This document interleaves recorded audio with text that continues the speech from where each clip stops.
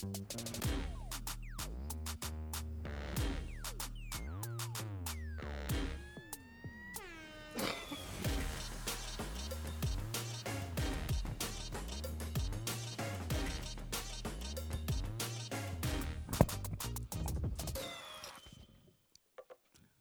good morning. Great to see you. We doing good today? All right, I'm feeling a lot more peppy than first service. I don't know what my problem was, but it's great to see you. I would like to just kind of echo what Ben introduced, and it's the idea that March for us is a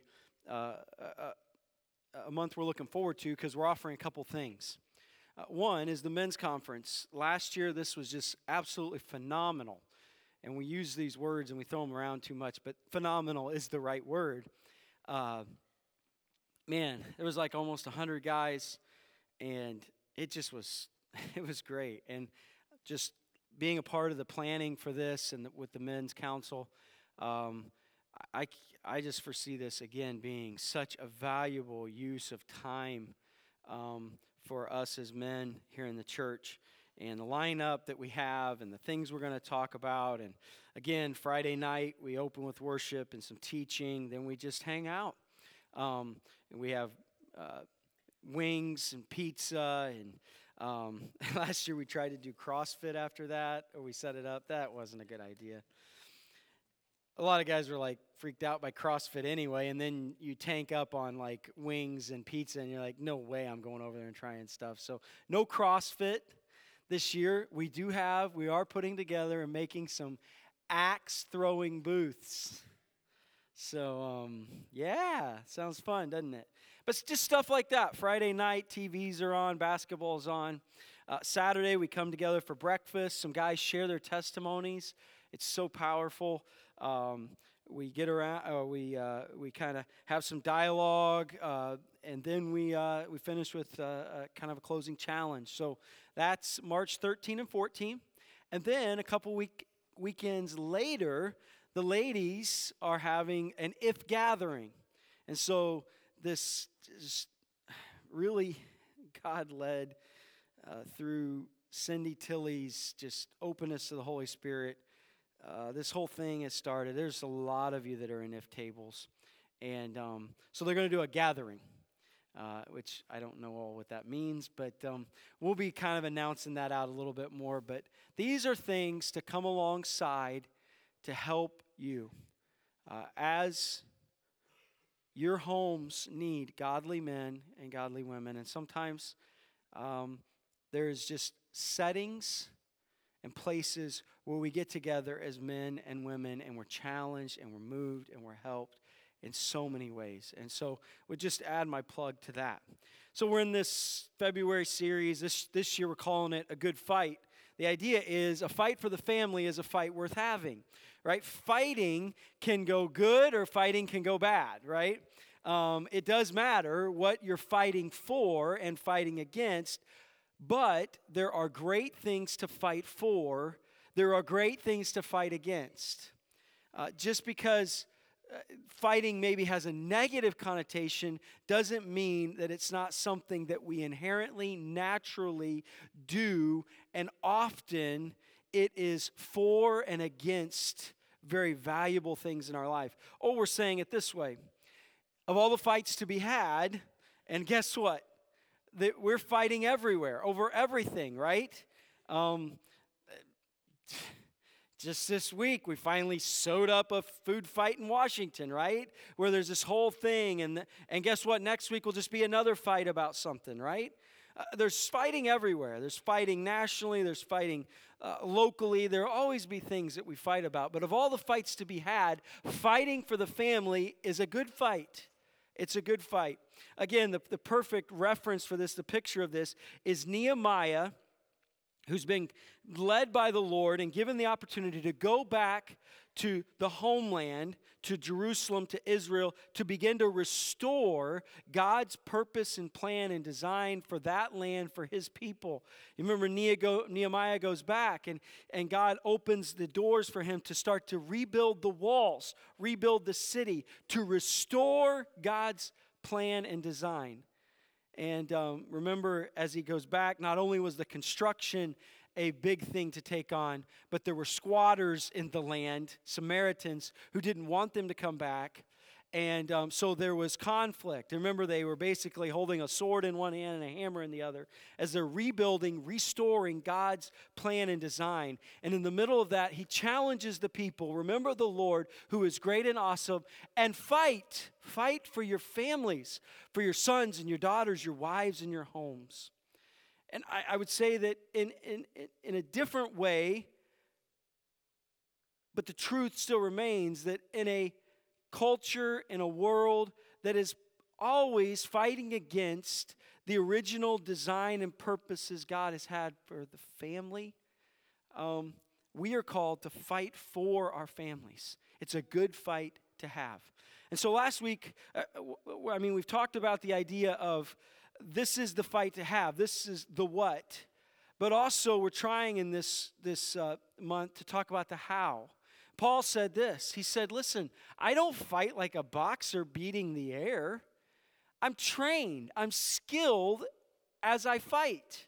And just as ridiculous as it would be to just get in the ring and not know what you're doing, but Paul says we don't do that. We not only know what fight to have, but we know how to fight.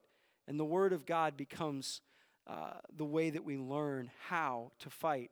I love what Proverbs says. A house is built by wisdom, and becomes strong through good sense. So, fighting for your family is a very intentional thing. Where you not just know what to fight for, but you learn and are equipped on how to fight this good fight. Last week we talked about the fight for authenticity.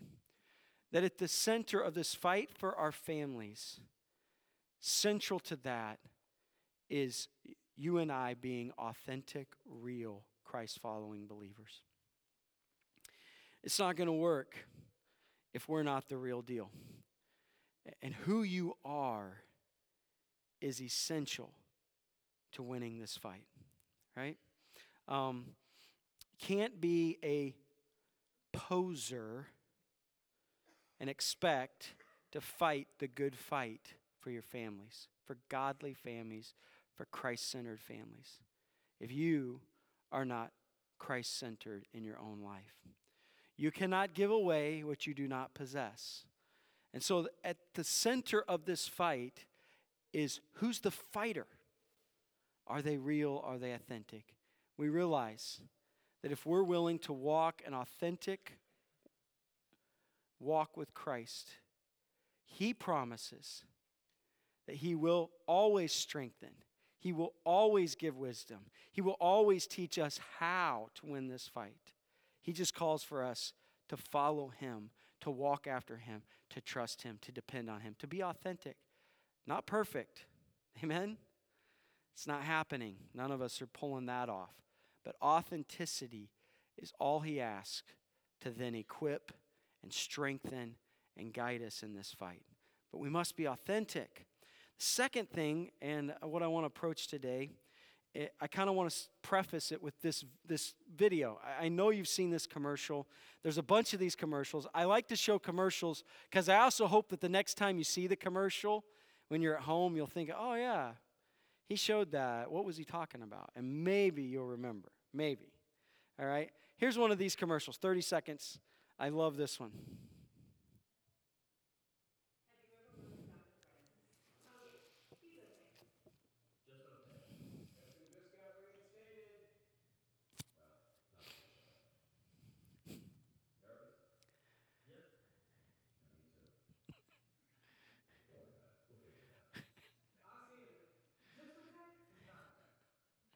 Just okay is not okay, right? You guys have finally realized that AT&T is trying to tell you that just okay is not okay.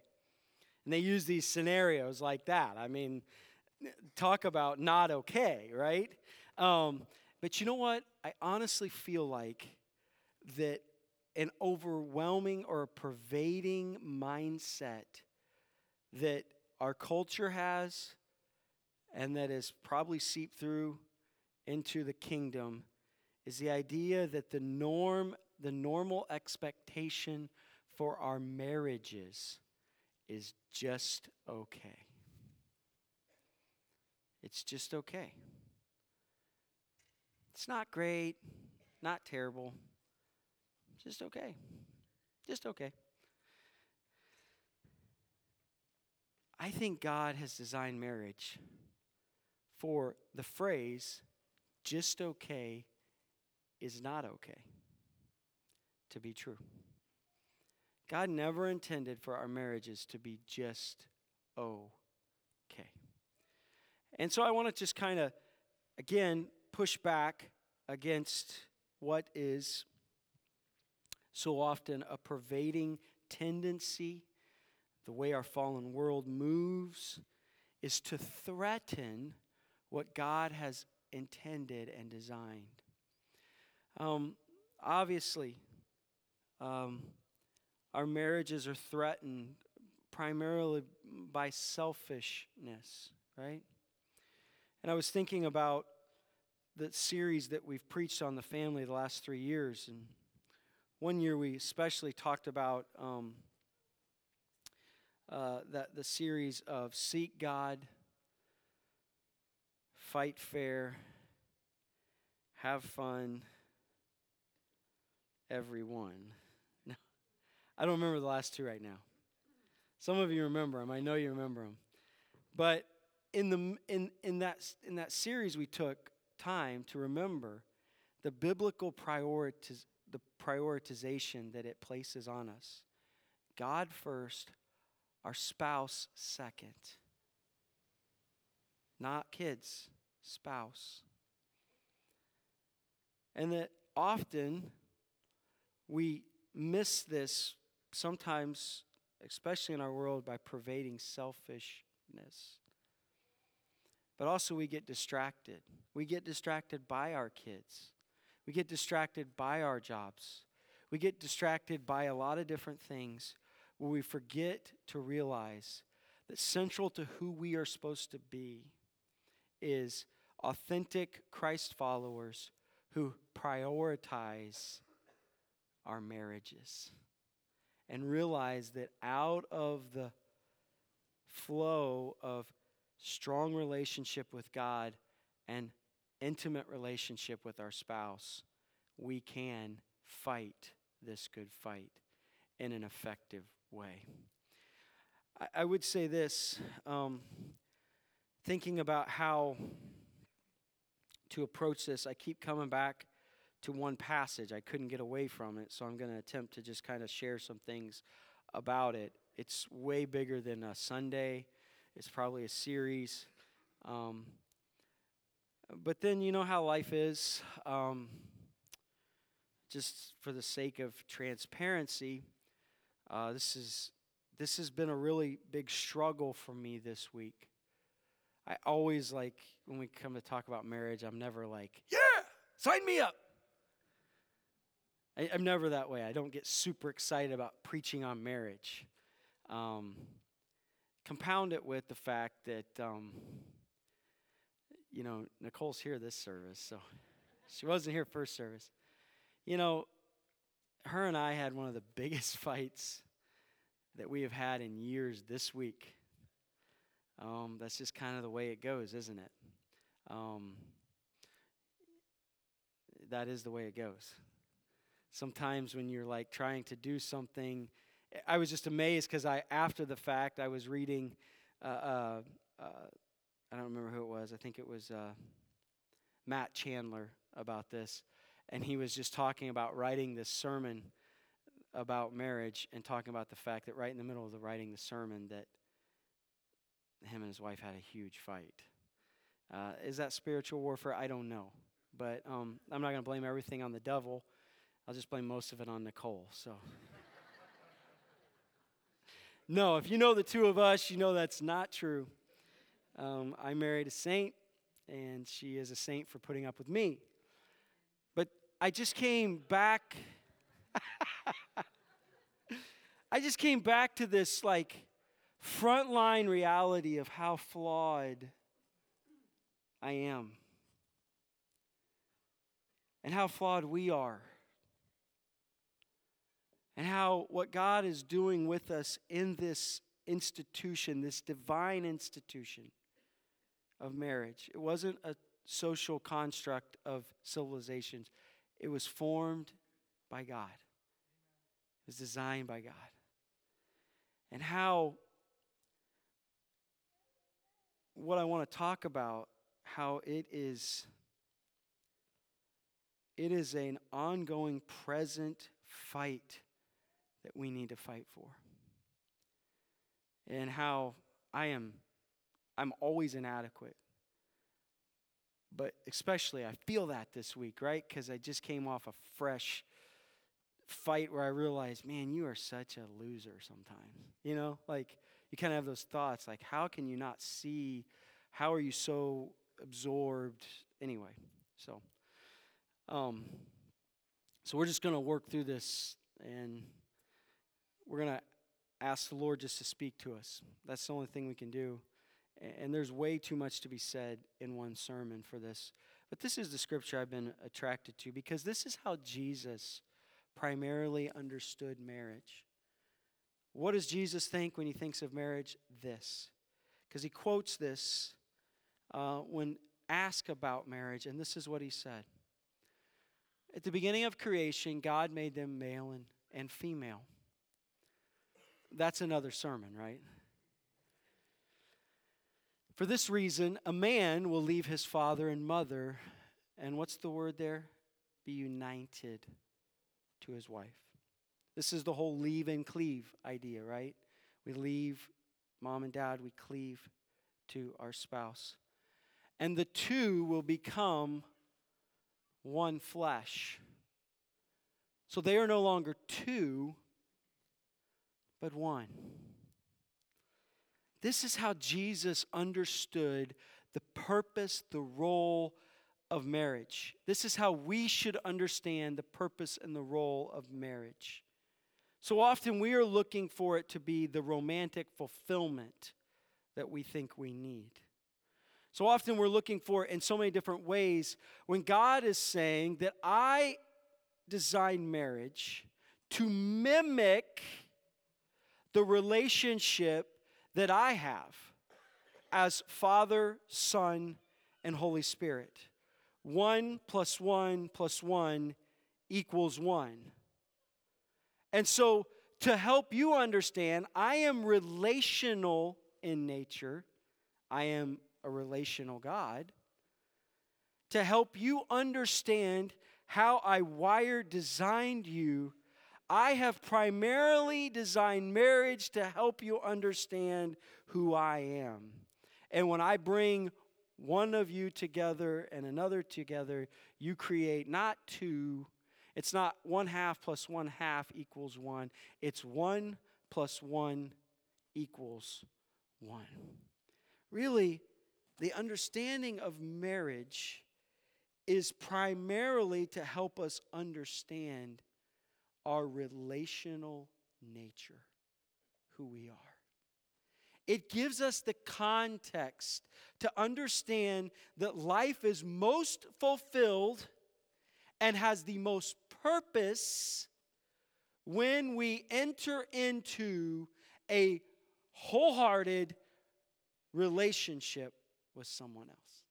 Because that is God, that is who God is himself. He wants us to grab a hold of the power, the life-giving essence of relationship in marriage. 1 + 1 = 1. I call this a fight for intimacy. There's a fight for authenticity. How do I fight? I got to be real. How do I fight? Well, I need to understand that God has brought me into relationship with my companion to reveal an intimacy that strengthens our lives, that offers security and hope to our kids about the power and the value of relationships. Amen? Okay. We'll keep going. I want you to know this. Becoming one doesn't mean you cease to be a unique individual. That would not be harmonious with Scripture, other scriptural teachings. Becoming one does mean you cease to be an independent individual. That's absolutely the reality here. There is no two, there is one. One of the greatest tragedies I've ever observed in marriages is when two people are together, but they're not truly united. It's sad to see people become roommates and share assets and share common things, even children, and not really experience the intimacy that God always intended for them to share in this unique relationship that is a companionship. Unity doesn't mean that you always think the same. Unity means that you are always together, though. How do you do this? How do you get two people to become one? I mean, if you're like me, the road of marriage is filled with sometimes massive miscommunications, painful misunderstandings, hurt feelings, and a politically correct way to say intense conversations. Right? There's not a one of you in here that's not experiencing this. And if you're not experiencing this at some point at different times, then you're probably just roommates. Because the blending of a man and a woman to become one flesh, this mystery, is filled with all of that. And yet, God is calling us in the middle of the things that we have to overcome because of our flesh, because of our fallenness, because of our sinful behaviors. He calls us to a relationship that is one of absolute trust, rich and meaningful, intimate conversation and the sharing of life, genuine and sincere affection, where it just becomes the reality that when you see one, you know the other is with them. Maybe not physically, but in spirit. It creates this beautiful relationship of one. Not independent individuals anymore, but dependent upon one another. Unique still in their individuality. I guess this little diagram might be helpful.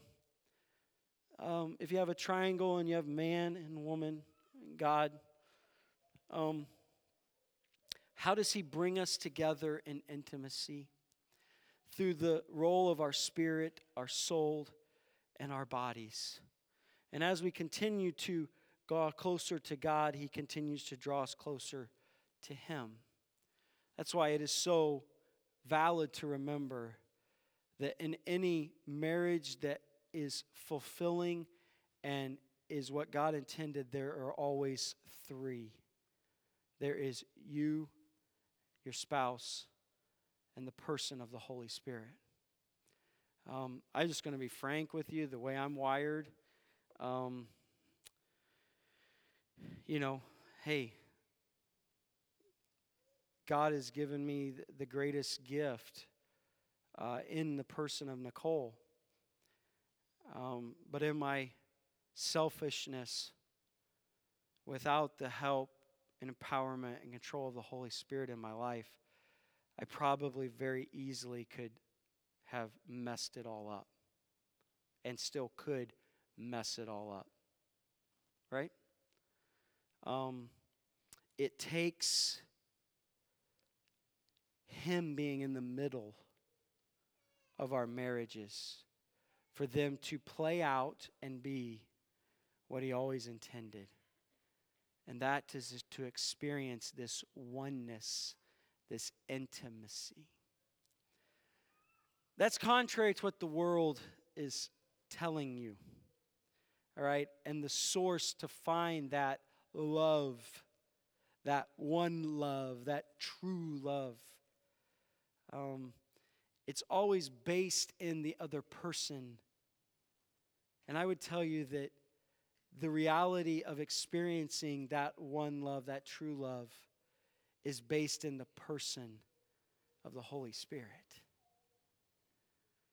Do I feel like that she is like perfect for me? Absolutely. Do I feel like she is like everything I've wanted? Absolutely. Well, not everything. No. No, yeah. Yes. I didn't mean I was a joke, all right? Please don't. I was just messing around with her. Yes. And yet it could still not be enough because our fallen condition sometimes can become so selfish. We can become so distorted. We can become so distracted. We can become so whatever. There is not one other person that will ever fulfill us as perfect as they seem to be for us. It's only being rooted in the person of Jesus Christ as our Lord and Savior that this idea of experiencing intimacy can truly exist. Amen? I've talked to enough people that have looked at me and said, I have no idea what I was thinking. Because they loved that person. That's the person they picked. They wanted to live with. And yet they are not together. Because they couldn't get out of their own way. Because, right? Yeah. Essential to this whole idea of intimacy is the person of the Holy Spirit in our life. And so I just want to say three things. Trust me, this is not a homiletical masterpiece by any means. But it's just a few things I want you to remember, because I want you to remember 1 + 1 = 1. God is calling us to fight for intimacy. What our kids need is to see mom and dad one. I talked about first service. I've seen it now with Keegan. I've seen it now with Sage. That along about the age of 9 or 10, they begin to realize things. And they begin to realize that my friend, that's not her dad. Right? And they start to think about that. And then why doesn't her dad live? You see what I mean? And so we begin to explain, well, some people, there's been a divorce. And to watch them begin to process that. And then all of a sudden they look at you. And it's almost like their little world is like hanging in, it's like are you going to get divorced? Right? And all of a sudden they realize there's an insecurity that pops up sometimes. And right? Our kids need to know that there is this intimate one relationship. I love this phrase. I put this in here, if I can find it. Marriage is a covenant, not a contract. Amen? A contract is based on mutual distrust. That's why you draw up a contract. I'm going to save my rear end. I'm going to protect myself. A covenant is based on a mutual commitment. I realize I'm talking to people, though, here that say, hey, Chip, that boat has sailed. Thank you for telling me what I wish I would have known 30 years ago. Right? And I would tell you that I know I'm talking to people who have been divorced. I would remind you what your kids and grandkids need to see right now more than anything is this intimacy between you and your spouse. The past is the past. You can choose to let that weigh you down, or you can choose to believe that what we need most in this fight against families is authenticity and intimacy. This oneness. Amen? Hey, you guys are quiet. All right, I'm just going to jump in and go fast. How about that? How about that? I just want to say this. Intimacy is established on a shared spiritual connection. That's why Paul says, hey, don't be unequally yoked with unbelievers. Those of you in this room that are not married, I don't know who you're supposed to marry, okay? I do know that you're not supposed to marry an unbeliever. Amen? That's God's will. God has a will. God has a plan. 90% of it He's put in His Word. And it's very apparent. I've talked to people who looked at me and said, but I've prayed about it. I feel this peace about it. I'm just so connected to this person. God's not telling you to marry them. God never tells you to marry an unbeliever. The thing on the list of, okay, am I attracted to him? Important, right? Yeah, yep. Are we compatible? That's important. I hope you're figuring that out. Do we have common values and shared interests and all? Those are important things on the list. Number one on the list, are they a believer? Does the Holy Spirit live in them as He lives in you? There has to be the basis for all intimacy is established in a shared spiritual condition. So that's for those of you that aren't married right now. Some of you are married and you are in a relationship with your spouse is not a believer. It's happened. You're like, hey, that ship sailed also. I want to just remind you, the Scripture has certain promises for you. Don't give up hope. Don't stop believing. And don't stop living out in front of them the faith. My in-laws are a perfect example of that. Both hippies. I mean, like, let's just say drugs and rock and roll. I don't know about the sex part, but that was their life, right? And they got together. My mother-in-law becomes a believer at early 20s and is now with Ron. They're married, man. They're they're kids, and he's not a believer. For 20-something years, he is not a believer until he's in his 40s. And she just prayed for him, lived it out in front of him, was consistent with him, and God saved him. So don't lose hope today when we talk about this. Keep believing, claim the Scriptures that God has promised in these situations. For those of us that are married and we're both believers, we need to remember that at the core of how we are going to be one flesh is a shared spiritual connection. That's why in that series we talked about the first priority is to seek God together. Are you praying with one another? Are you praying for one another? Are you allowing spiritual activities to be a part of what you do together? Is there a common faith? Is there shared spiritual connection? It's established in that. Genesis 2:18 would say that God said, it's not good for man to be alone. I will make a helper suitable for him. And some people think, oh, that's what the woman is. It's just a helper. Because that's what the Bible says. Well, guess what this word is, helper? God uses this word about himself like 40 times.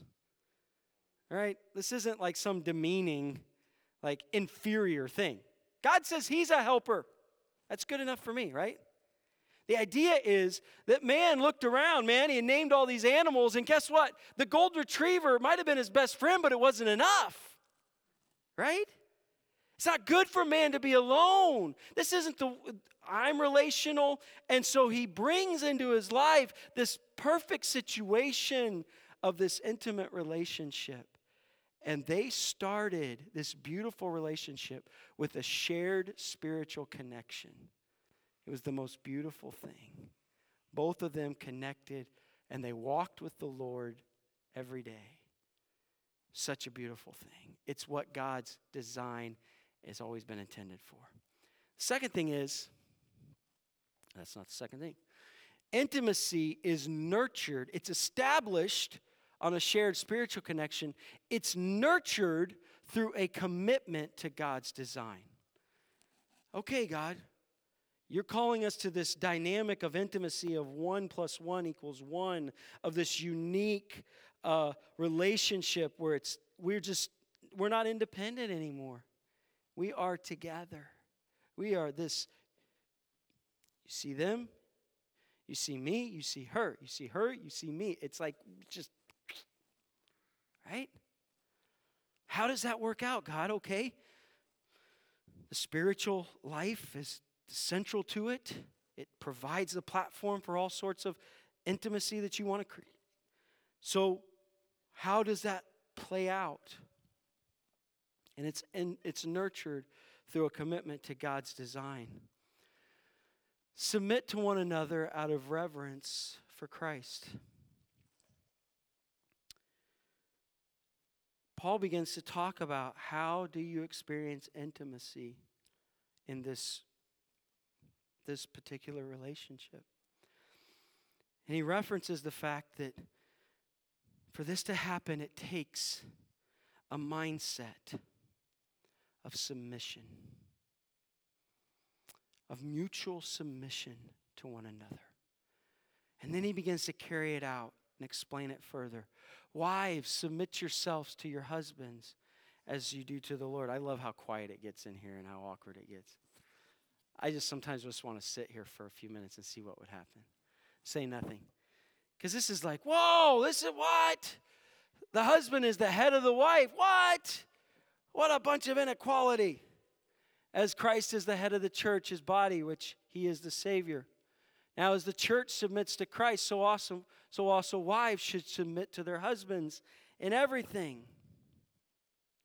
What? Is God saying that, like, women are inferior again and all this, right? Submission carries a negative connotation so often. Let's just keep reading. How about that?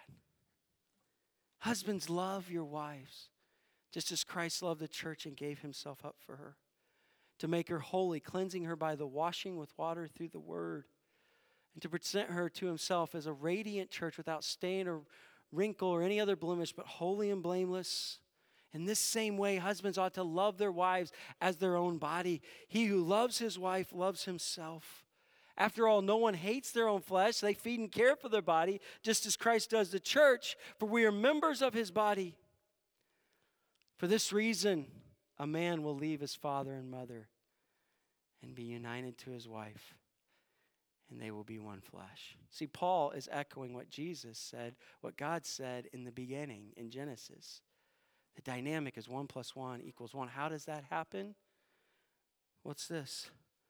Each of you also must love his wife as he loves himself, and the wife must respect her husband. Intimacy is nurtured by a commitment to God's design. I've explained this before. We've talked about this before. I don't want to spend time.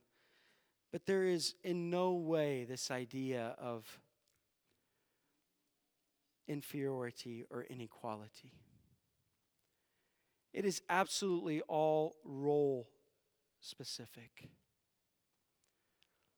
And that God has designed, just like like we design companies and organizations with different roles, that there are different roles that play out in the home. Are you with me there?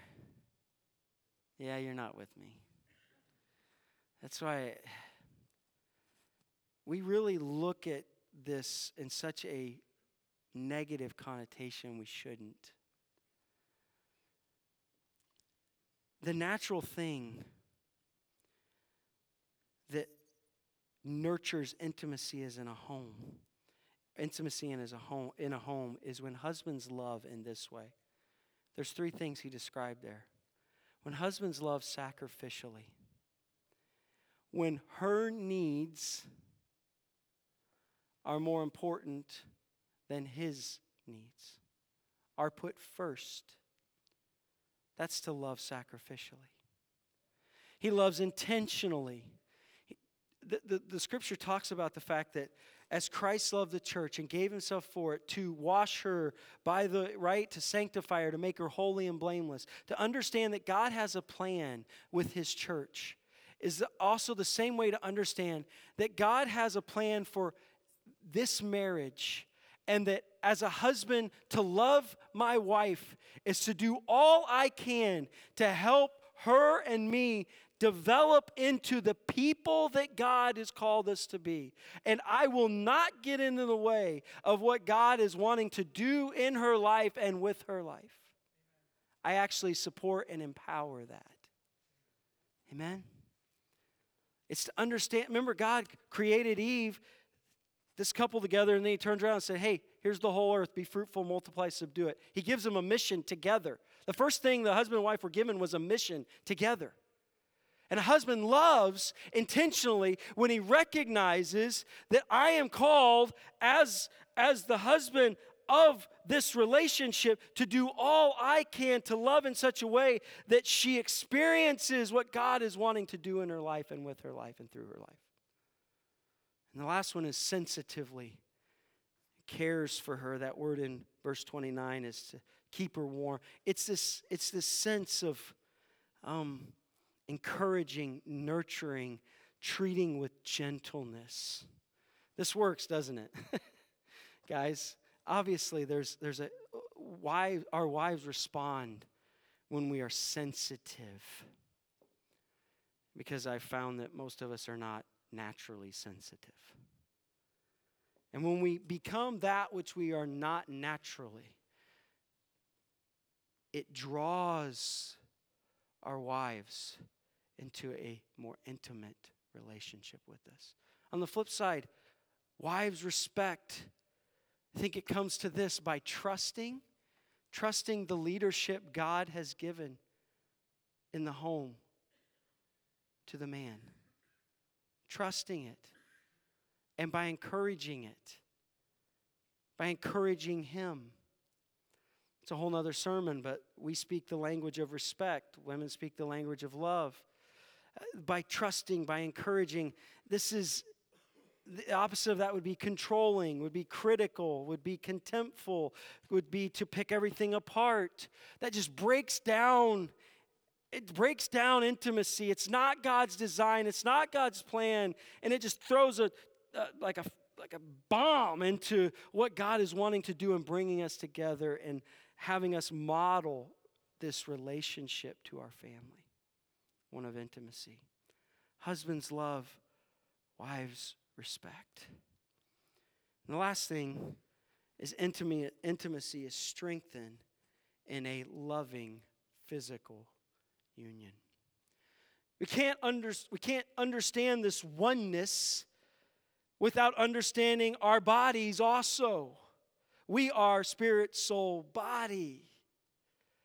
And we play out this oneness, and God has created us as physical beings to experience this unique oneness in our bodies.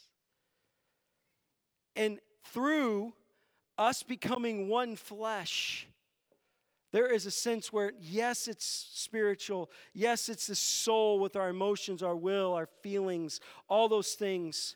But it also plays itself out in our bodies. And God always intended for that to be the case. And He uses the unique physical union of our bodies to continue to strengthen the one relationship that He's given to us. The outplay of sexual intimacy in marriage, it affirms the oneness that you have moved into in the spirit and the soul. And it continues to bring that together in such a tangible, beautiful way that continues to just draw you into one another and create an intimacy that God always intended and designed. I will just say this.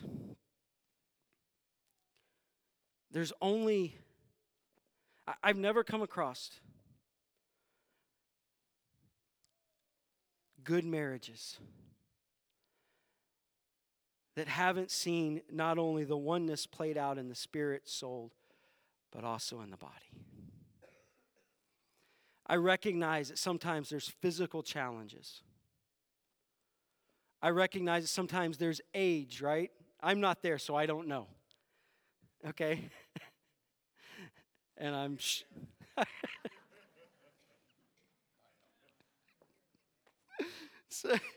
So, what might have been at one point of your life, I don't know. So the regularity... Yeah, you're following me. Don't make me any more awkward. But the reality of still connecting in this way is absolutely God's intent and design. He gives us this to continue. It just works part and parcel with one another. And it's how He draws us closer to one another. And so often we allow things to distract us, or how we feel, or all this stuff, and we miss what God has given to us and what God does with us. Spirit, soul, and body, bringing us together in this intimate relationship that our kids desperately need to see. It brings them security. It brings them hope. It makes them believe in who they were originally created to be, relational people. And when they see it in you, they realize it's possible and that they can experience the most fulfilling things in the world. That's life-giving, beautiful, intimate relationships, especially with that lifelong companion that God has given to you. Oh man, this is the quietest it's ever been. You guys are always quiet anyway. So please, when we fight this fight, we fight for authenticity, but we fight for intimacy. It's built on a shared spiritual connection. You want to be intimate? Walk with Jesus together. That's the foundation. You want to be intimate? Then be committed to His plan. Even sometimes when you're like, God, I don't know if I can love her sacrificially right now. Come on, you've been there. Do it. Believe in it. Trust it. God, I don't know if I can respect him. I just want to tell him every 6 ways why he's wrong. No, I'm going to trust. I'm not going to be committed to God's design. And allow it to play out even in your bodies. To recognize the good gift God has given to us that continues to bind us together. And beyond sexual intimacy, just the coming together of physical touch, of physical affection. It's all part of how God continues to make us one. And our families desperately need to see intimate moms and dads. Father, go with us, challenge us, do so much more than I could in my faulty words. Thank you for their patience today. It's just hard to talk about all this in a short time. But Lord, I do believe that you're going to spark within us a challenge once again to make sure that our marriages are intimate, are close, are growing together, built on Christ Jesus, following his plan, and allowing it to play out in all parts of our lives. Lord, please, our kids desperately need to see us loving each other, this unique relationship. It gives them hope, Father. It lights them up to believe and know that there is this kind of relationship out there, and they can experience what you've always intended us to experience, this relationship, companionship that mimics who you are. So, Lord, go with us from this place. Continue to work in our hearts and make us one with each other in Jesus' name. Amen. Thank you. Have a great day. Thank you for your patience today.